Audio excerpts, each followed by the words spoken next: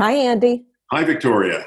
I am really excited that we're going to be speaking with someone who's a longtime friend of yours, Paul Stamets. Yep, I've known Paul for over 40 years. We have worked together, traveled together, picked mushrooms together.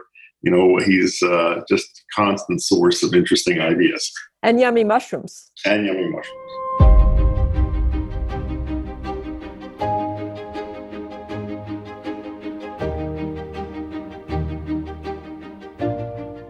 I am delighted to welcome Paul Stamets to our podcast today. Paul is a speaker, author, mycologist, medical researcher, and entrepreneur. He is considered an intellectual and industry leader in fungi, lecturing extensively about a wide range of mushroom species, their habitat, their medicinal use, and their production. He also contributes to research showing how mushrooms can help the health of people and the planet. His central premise is that habitats have immune systems, just like people do, and that mushrooms are cellular bridges between the two. Welcome, Paul. Thank you. Hi, Paul. Hey, Andy, how are you? I'm good. And Victoria, pleasure to see you again. Thanks. Great to see you. The last time I saw you live was at an eclipse. Really? Oh my goodness. A lot has happened since then.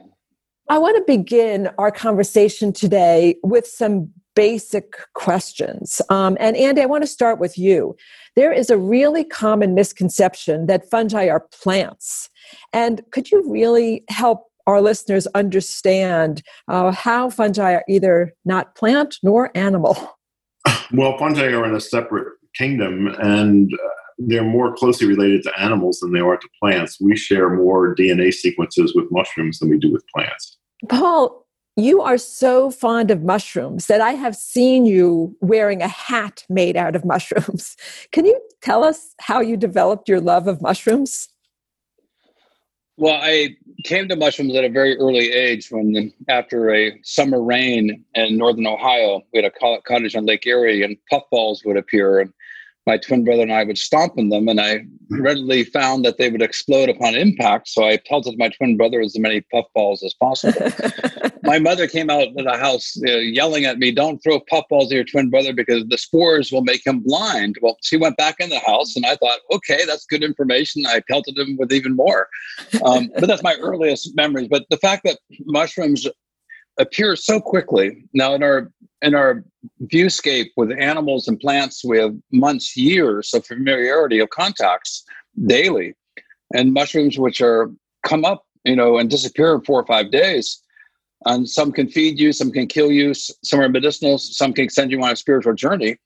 For that which is so ephemeral but so powerful, it's natural for people to fear or have apprehension about something they don't understand that's so potent. And so mushrooms end up being an eclectic field of research, and largely through Andy's encouragement, I have set my path where I am today, and unveiling this vast body intellect of knowledge of fungi in our ecosystem is leading to some very novel discoveries. And nature's already discovered these things. We're just rediscovering them. So we're going to dive into that, but you said something early on about the fear. There's a famous saying that I know Andy hates. There are old mushroom hunters and bold mushroom hunters, but there are no old, bold mushroom hunters. But I'm not an old mushroom hunter. I have eaten many species that are listed in books as having unknown edibility. I mean, of course, I know which mushrooms can kill me, and I avoid those. But I've done a lot of experimenting, and there is greatly exaggerated fear of mushroom poisoning, especially in the English-speaking world. Going along with that is another attitude that mushrooms have no nutritional value and that they are of no medical benefit.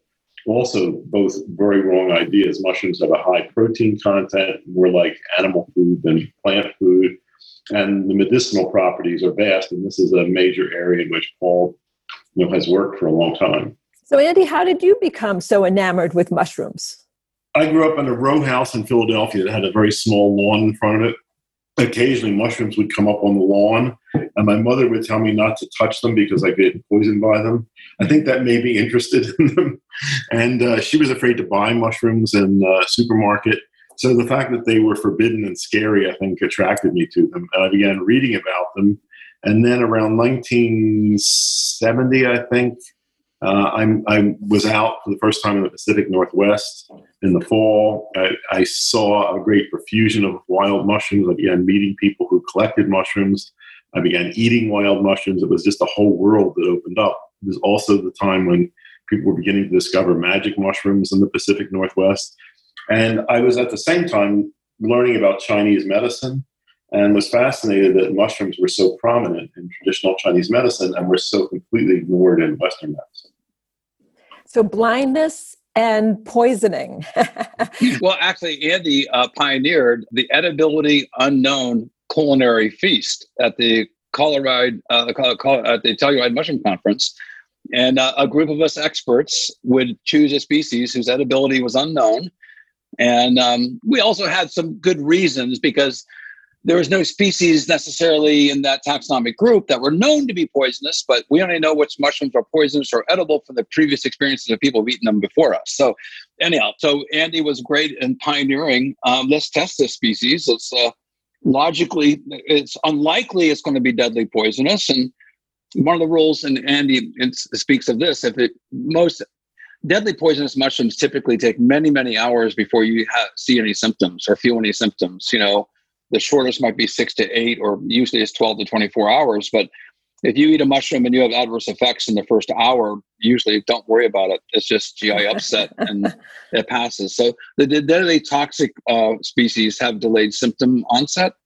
And so, but we had lots of fun, and we pioneered several new species that were not known to be edible. And a lot of them just didn't taste good, but some of them turned out to be really good. So, well, that leads me to a question I've been wanting to ask, which is your favorite mushroom to eat? And that question is for each of you. Paul, you start.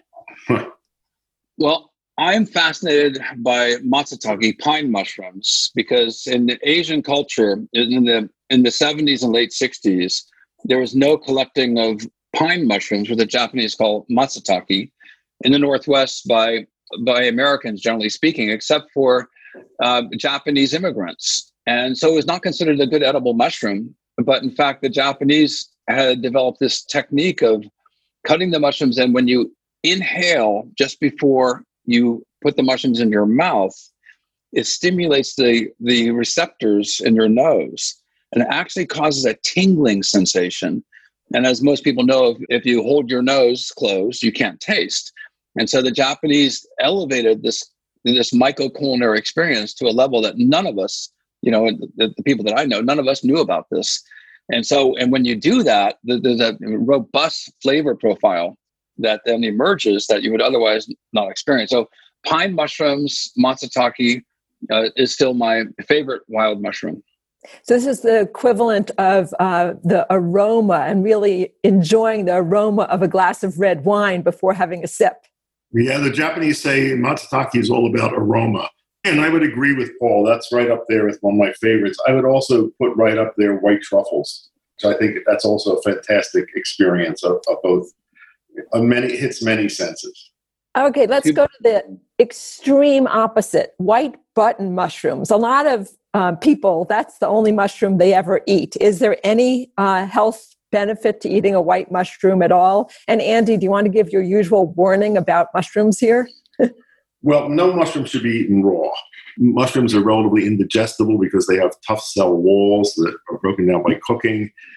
Many species have toxins of one sort or another that are broken down by cooking. They have compounds that interfere with protein digestion that are broken down by cooking.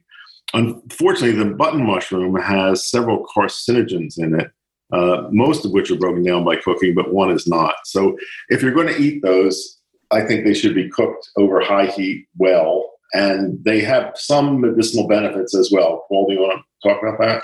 Yeah, there's ergothioneins, which are very potent antioxidants that are present in button mushrooms. These are being looked upon very carefully.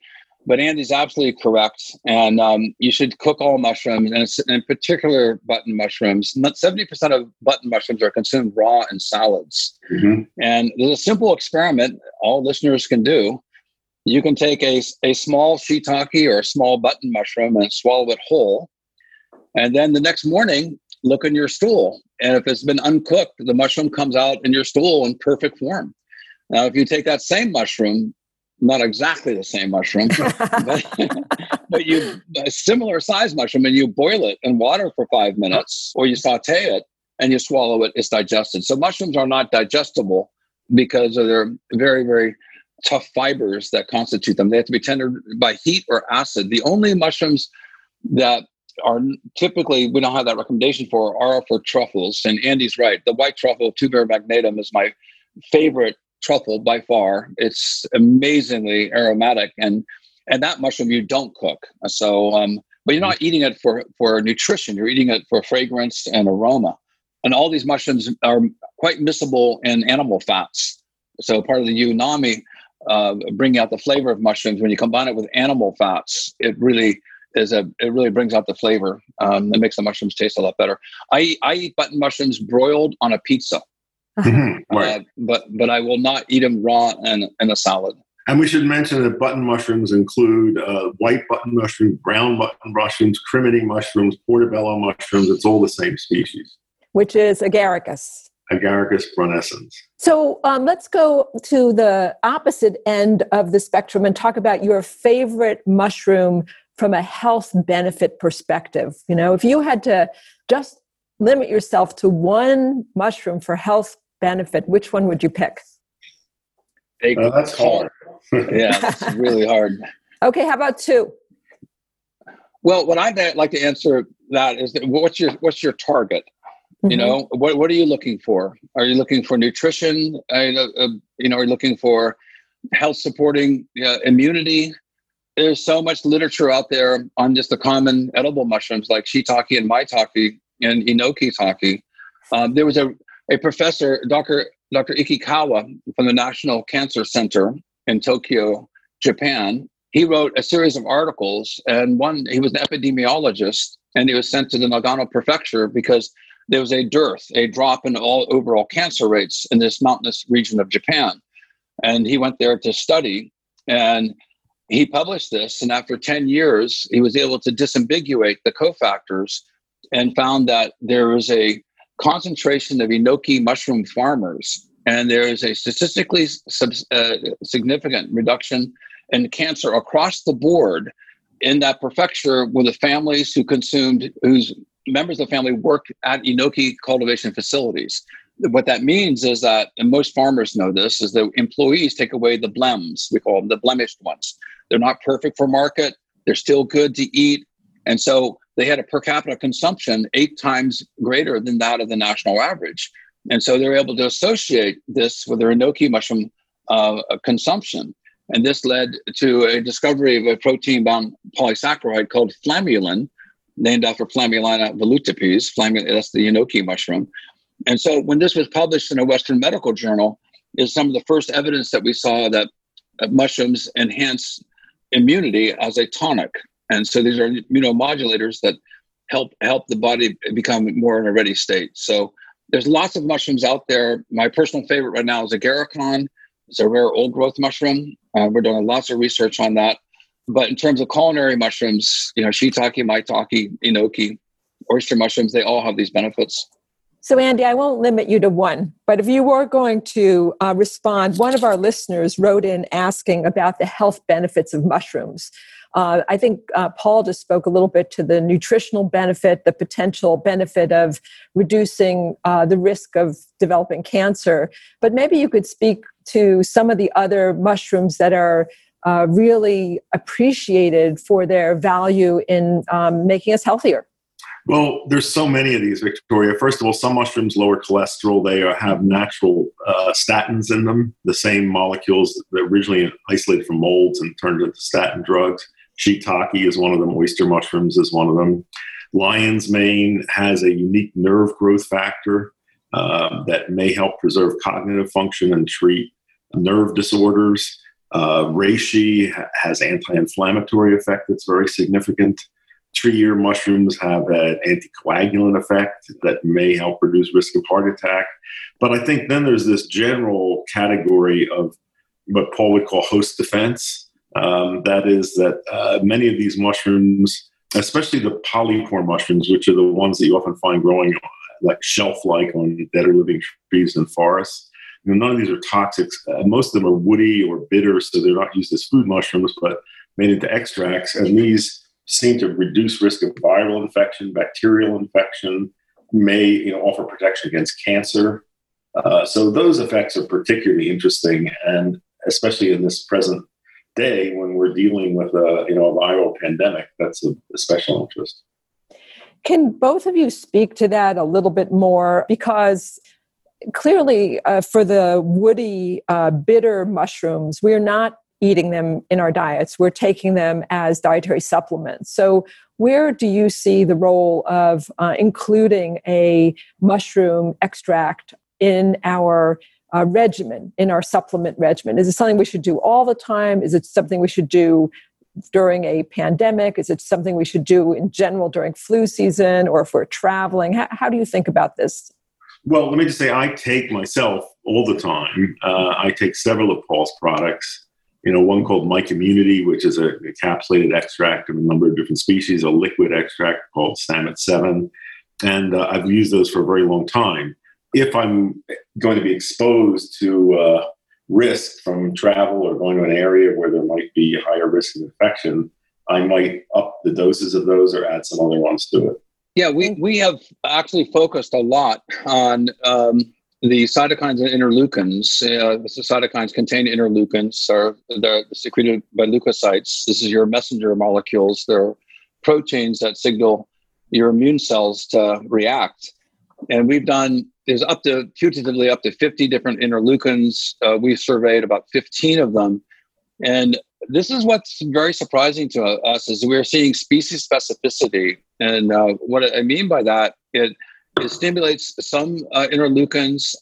Most of these are part of your immune response, so they're pro-inflammatory. That's what happens. But some of them are anti-inflammatory. And this really speaks to the fact that these are immunomodulators. They put the immune system in a ready state of activity so they can respond to things like viral assaults, et cetera. We've been searching for the antivirals molecules per se, but that's not really speaks to our own biology. We've been consuming complex foods for millions of years without not single molecules. And this consortium of molecules that are present are upregulating gene sequences of these interleukins in some surprising ways. And so when talking to all these immunologists, it's amazing how complicated it is and how little that we actually know. But we do know that these mushroom mycelial-based extracts are not cytotoxic. They upregulate immunity. And one thing I want to mention, so there's a number of physicians, no doubt, listening to this. There's LPSs, lipoproteins, and polysaccharides that are secreted by endotoxins from bacteria. And one group of scientists thought that herbs and mushrooms elicited an immune response because of LPSs. And we published a paper recently showing that the immunomodulation is independent of LPSs. Mushrooms rot quickly. So if you take an extract of a rotting mushroom, you'll have bacterial endotoxins. And so what we're able to show is that the immunomodulatory effects of these mushroom extracts are not related to LPSs, and that they specifically target immune modulation in a way that allows for pro-immune response buffered with an anti-inflammatory response. So what this all means is that because there's so many different interleukins that are being stimulated, is that we're finding different species have different interleukin profiles. What they do share in common right now is the excitation of interleukin 10 and 1RA. These are anti-inflammatory cytokines. These, I think, could be very helpful for people maintaining a ready state of immunity without causing a cascade of deleterious effects. So, Victoria, let me say, I think, and Paul heard me say this, when did you have that conference in Port Townsend? 2005. So I spoke there about the 1918 flu, if you remember. And At that time, there was very little information about that. And the fact that it selectively killed young, healthy people who died of a cytokine storm and lungs filled with fluid. And this was very new information then. And in that circumstance, you would not want your immunity boosted or enhanced. You might even want to take steroids to downregulate immunity. So it's interesting to see this now being much talked about because the SARS-CoV-2 virus has the potential to do something similar, though it probably doesn't provoke it as intense as that strain of flu. But I think a question that comes up from a lot of our colleagues is there a risk of using some of these mushrooms if you have active symptoms of COVID-19? I think we should be talking about modulating immunity, as you said, not boosting immunity, because there's aspects of immunity you don't want boosted. And this is something, actually, Andy's been advocating this a long time. These are tonics for the immune system. Mm-hmm. These aren't immunostimulants. Right. Insofar as you're immunodepressed, your immune system is not in the optimal ready state of being able to respond to these stressors. And so this is consistent with the use of mushrooms for thousands of years in Asia. These tend to tone the immune system to a healthier, ready state of activity to be able to respond. Mm-hmm. And so this is where immunostimulating drugs have lots of adverse effects and are looked upon as being not appropriate in the challenges that we face today.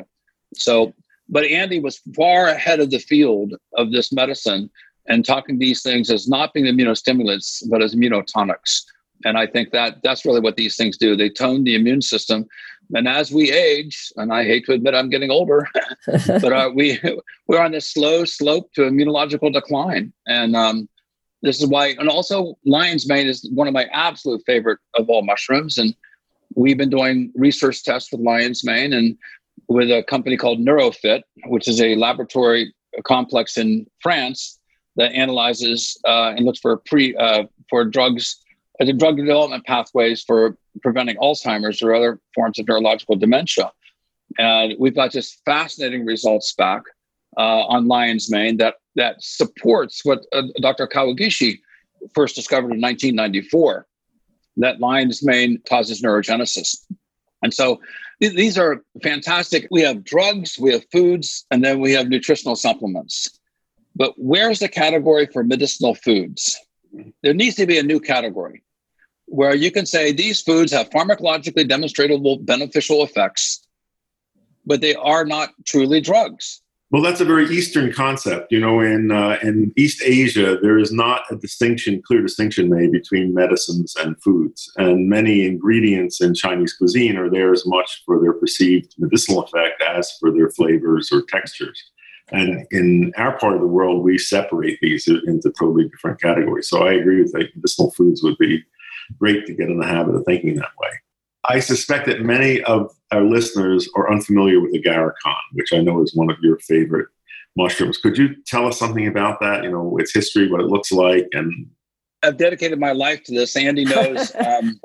Agarikon has a multi-thousand-year history of use. Dioscorides first described it in 65 AD in the very first Materia Medica as elixirium ad longum vitam, the elixir of long life.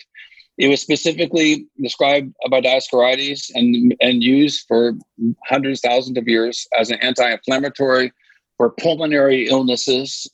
It was used to fight congestion, later to be known as tuberculosis, from Mycobacterium tuberculosis.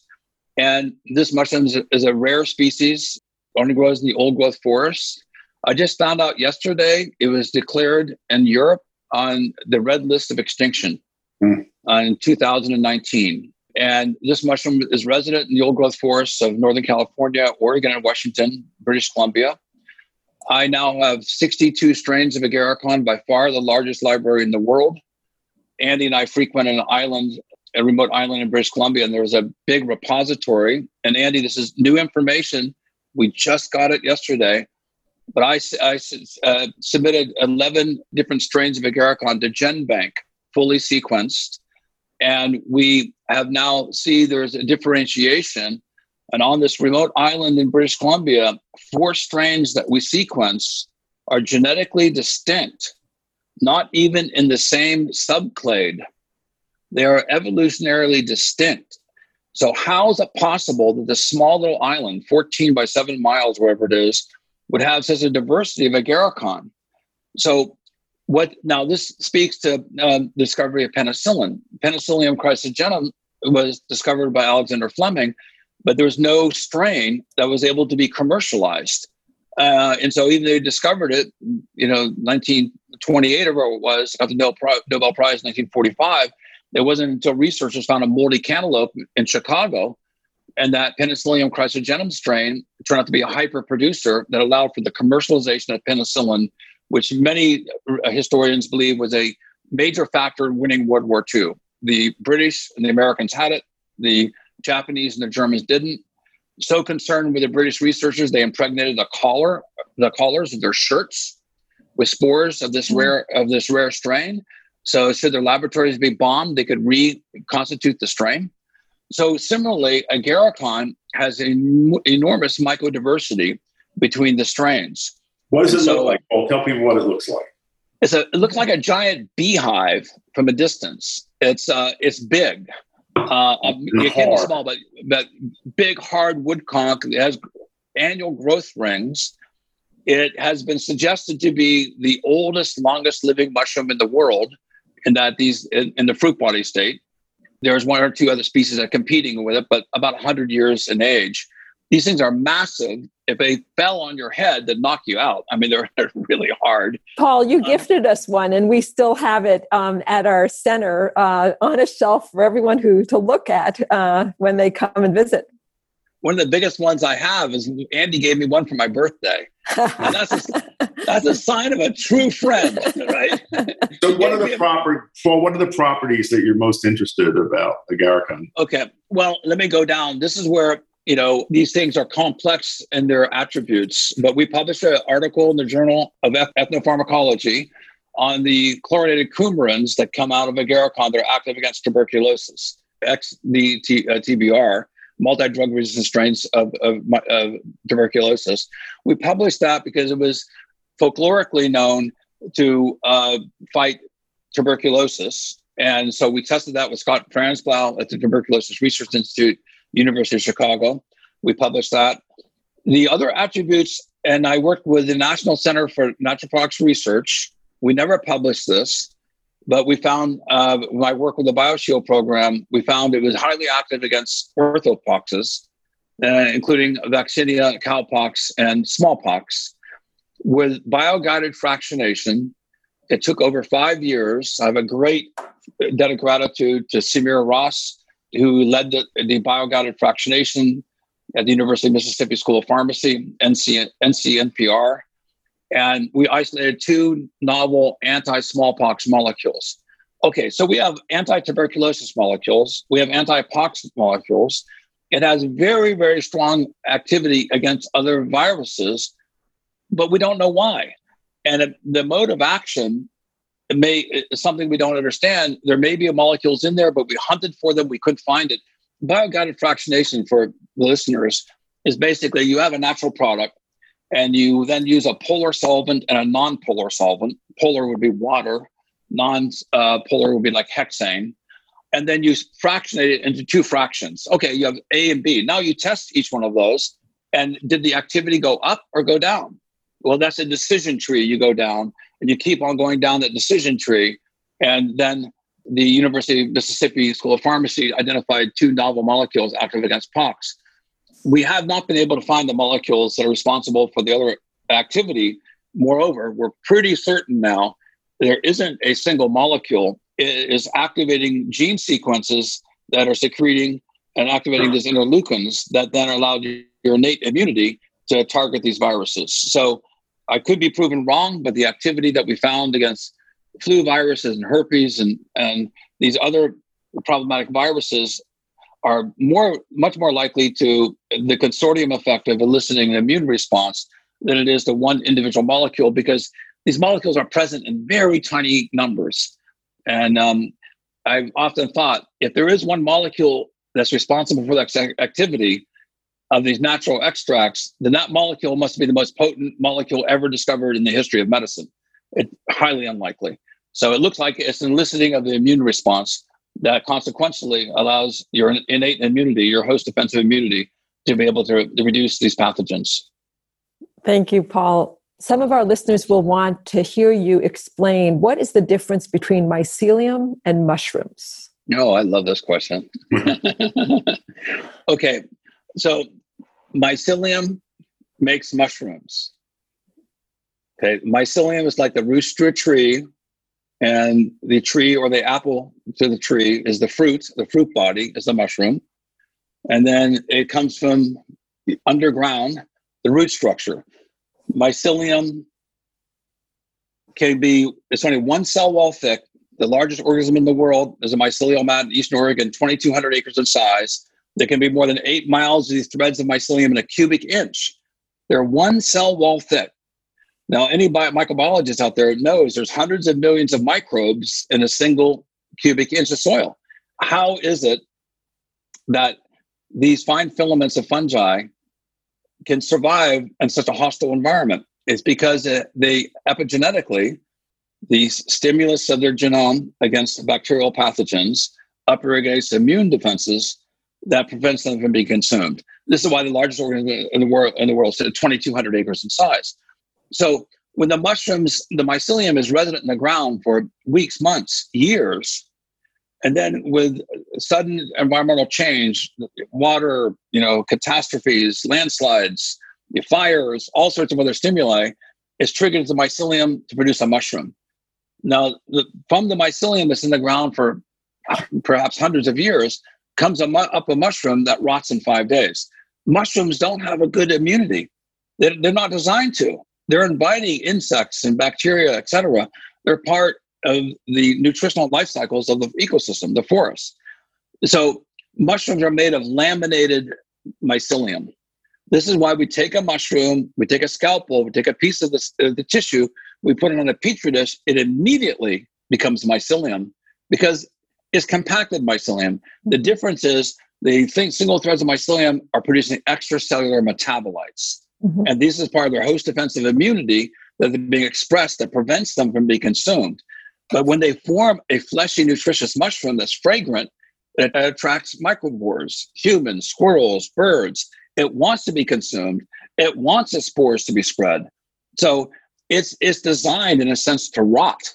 So they're protein dense, they're nutritional dense, but mushrooms themselves don't have a good immunity.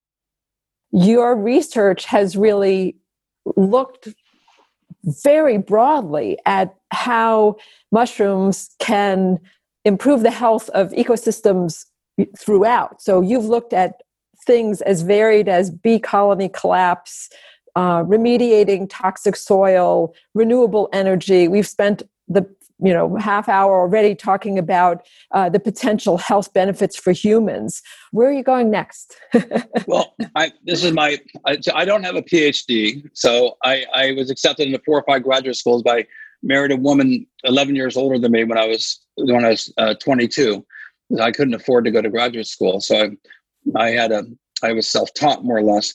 But we just recently published in Nature scientific reports on helping bees with these polypore mushroom extracts. Now, with these polypore mushroom extracts, one treatment, we reduced several viruses, the Lake Sinai virus, 45,000 to 1, with one treatment in 12 days in their sugar water. Mm-hmm. We reduced the deformed wing virus like 879 to 1, with one treatment 12 days later. All commercial beekeepers use sugar water, mm-hmm. and we put 1% of the extract, 1 drop per 100 drops, into their sugar feed water. Mm-hmm. And then bees used to fly for 9 days, honeybees, now they're flying for 4 days, and 1,000 flowers a day. So there's 5,000 less flowers being pollinated. These viruses now have spread to all wild bees. So all bees in the world are infected with these viruses. It's the biggest threat to worldwide food biosecurity until the COVID-19 perhaps that we knew of. And so I'm the lead author with the USDA scientists, Washington State University scientists, about 9 of us. And this is a big deal to me because I checked yesterday and we're still in the top 1% of all articles published in the Nature publication ecosystem. Only 7% of the articles submitted by authors to Nature get published. So it's a very, very selective journal. Now, why is it in the top 1% of all articles published in Nature? It's because it's the first time I know of that a natural product that can be more powerful than a pharmaceutical. And it's because it upregulates immunity. What Andy's been talking about all these years is that getting the immune system in a state of readiness allows you to endogenously have defenses against these pathogens without having to resort to a single molecule pharmaceutical. So my bee research is really my kind of big breakthrough, because now it's a bridge, and the same extracts that reduce viruses in bees are the same extracts that we proved with Project BioShield that reduces flu viruses, pox viruses, and herpes viruses. Well, that's viruses that harm bees, swine, birds, and people. So I think there's a molecular bridge of the mycelial networks in the ecosystem that influences the immunity of the host population. And when we cut down the forest, we're removing the menu of food for these polypore and other mushrooms that can help the immunity of the commons. So the war against nature is a war against our own biology. We denature the forest by cutting down the forest. We're robbing the immune systems of nature. Body of Wonder is produced by the Andrew Weil Center for Integrative Medicine at the University of Arizona, internationally recognized for innovative health and wellness programs, evidence-based research, and clinical standards. During this unprecedented time managing the physical and emotional challenges of the coronavirus, the Andrew Weil Center is here to support you. The center offers listeners a wide range of free resources to live and maintain a healthy lifestyle, including online learning, meditations, and short videos. To find out more, go to azcim.org/podcast. That's azcim.org/podcast. Well, I have a general philosophical question that doesn't have an answer, but I'd be interested in hearing speculation about it. Viruses are part of the ecosystem. They're always going to be there. And, many people think that you get an infectious disease because you're unlucky enough to cross the path of a bad microbe. But there's a great deal of evidence that it's possible to live in, if not symbiotic relationships, at least neutral relationships with these microbes, just as the reservoir hosts of these diseases do without being harmed by them. So it seems to me that, one goal is not to figure out how to destroy the microbes, but rather to figure out how to increase the possibility of living in a non-hostile relationship with it. I think that's beautifully put. And there's actually very good scientific evidence with turkey tail, for instance, as a prebiotic for the microbiome. There's a randomized placebo-controlled clinical study. There's 2 of them that's been published recently that shows that turkey tail mushroom mycelium is a probiotic or a prebiotic for the microbiome, enhancing Bifidobacterium, Lactobacillus, and Acidophilus, by inhibiting Clostridium, Staphylococcus, and other bacteria. And one group of patients with amoxicillin, which is a very powerful antibiotic against lots of bacteria, except for E. coli, they found that with patients, randomized placebo-controlled study that took a turkey tail mushroom mycelium extract, it enhanced the beneficial bacteria and decreased the inflammatory bacteria. So I think Andy's absolutely hit the nail on the head, is mushrooms are prebiotics helping for a healthy microbiome. And since so much of your immunity starts in your gut, it's your front line of defense. So there is research that shows that psilocybin could be a better therapeutic treatment for some mental health problems than a lot of our current pharmacological medications. And I'm wondering if you could speak just a bit about that research. First of all, psilocybin is a completely non-harmful agent. On the physical level, it's probably safer than any pharmaceutical drug known. The main risks are psychological, and those can be handled by attention to set and setting. And there is a tremendous potential to use that, I think, not only for the treatment of mental disorders, but for physical ones as well. But at the moment, it looks as if there's great momentum to have it become available for the treatment of drug-resistant depression, for the treatment of obsessive-compulsive disorder, possibly for the treatment of post-traumatic stress disorder. So I think it is soon going to be made available for therapeutic use. I would agree. And There's over a dozen universities in the United States that have been approved by the FDA for clinical studies with psilocybin currently, over 25 universities around the world. I populate a website called mushroomreferences.com. It's unbranded. It's just purely the scientific articles. There's about 35 articles there that speak to some of these studies that are ongoing. The psilocybin analogs also enhance neurogenesis. And we have found, and we have not published this, but I've spoken at Stanford Medical School recently on it, that when we stack the psilocybin analogs, which are totally legal, that don't get you high, but they're very, very similar to psilocybin. When you stack it with lion's mane, you have beyond a cumulative additive effect in neurogenesis and regrowth of neurons. So I see there's a lot of opportunity, especially at microdosing, of psilocybin and psilocybin analogs, and combined with a natural product like lion's mane for enhancing mental acuity and preventing a wide range of neuropathies. So this research is very much a big part of our focus right now. We have a number of papers that we're writing, and we are really excited by the results that we're seeing. I think psilocybin mushrooms make people smarter and nicer. So speaking about nicer, you mentioned that Andy gave you a wonderful birthday gift one year, but I happen to know that you gifted Andy with something really remarkable. Can you tell us what led you to name a mushroom after Andy? Well, I see Andy as a scientific intuitive. Even though he's highly trained in Western medicine, I have come to learn that I trust Andy's intuition. He's far ahead of the pack. What I've come to learn about Andy is he is the bridge between Eastern and Western medicine. Even though Western medicine is based on reductionist thinking, Andy quickly saw that these are systems that are being involved. And the bridge between Eastern and Western medicine is the Andy Weil bridge. It brings scientific discipline to the concept of complexity. And our immune systems are massively complex. And even though we have individualized drugs that are very good at certain targets, it doesn't lead to homeostasis.